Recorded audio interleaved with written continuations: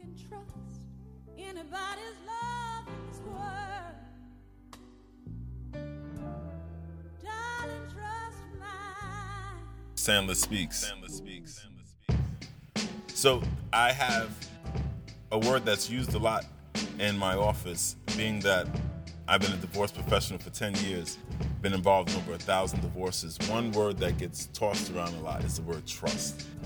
And that word continued to have different meanings to me over the years, each and every year, or months or days. Sometimes I focus on it more than others, but trust, I had to sit back and ask myself about trust. And this is what I've been working on. I want to know what you think. I would rather believe in someone than trust them.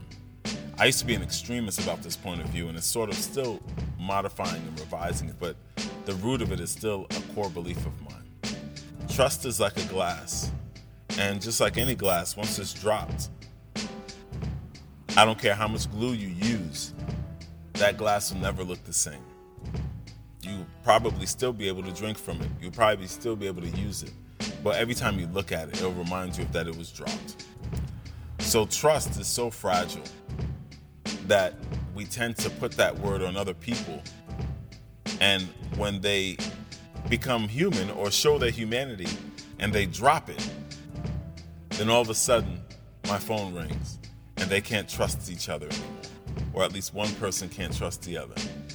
And I laugh, not at them, but at that idea, because who is so perfect that they haven't dropped the glass themselves? So that makes me flip the coin and look over at the word belief.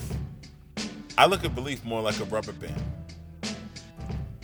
With belief, I can believe you a lot, I can stretch the band out a lot, or I could believe you a little, not stretch it out at all, or it could have different points, but it's hard to break it.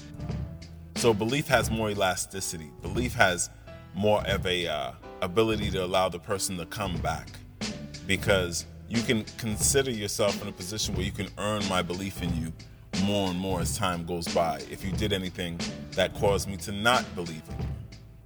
But then, recently, after speaking to some really special people, I do a lot of divorces of a lot of friends and family, and those are the ones that tend to show me how serious life is and how serious marriage is, because I know these people.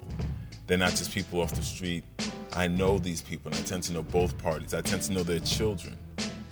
And it helped me to decide that in my life, I've had loved ones drop my trust, break my trust. And I've done it to people too. And what I've decided to do with very few people, the intimate few, is if they drop trust, if they break that glass, I don't even try to put it back together. I throw that out and I go to the store, the emotional store. I go inside my heart and I buy a new glass, because I would want them to do the same thing for me. I wouldn't want them to keep looking at the glass broken and remembered how at one point I may have done something to hurt them so bad. I want them to really forgive me, which means sweep the glass away and to forget. Go buy a new one. And let that new glass represent who I am, provided they forgave me. And if I'm really forgiven and I want to be forgiven, I'll do my best to try to keep that glass as stable as possible for as long as possible. Belief better than trust. I mean, after all, we do say we believe in God. I've heard people say they believe in God more than I heard people say they trust God. Of course you say you trust God, but you say you trust God after someone asks you. If someone challenges your belief and your idea of God, you say you trust God. But naturally in your heart, you don't wake up every morning and say, I trust you, God. You say, I believe in you. I believe in you. I'll always think belief has a higher ranking in terms of relationships staying together than trust.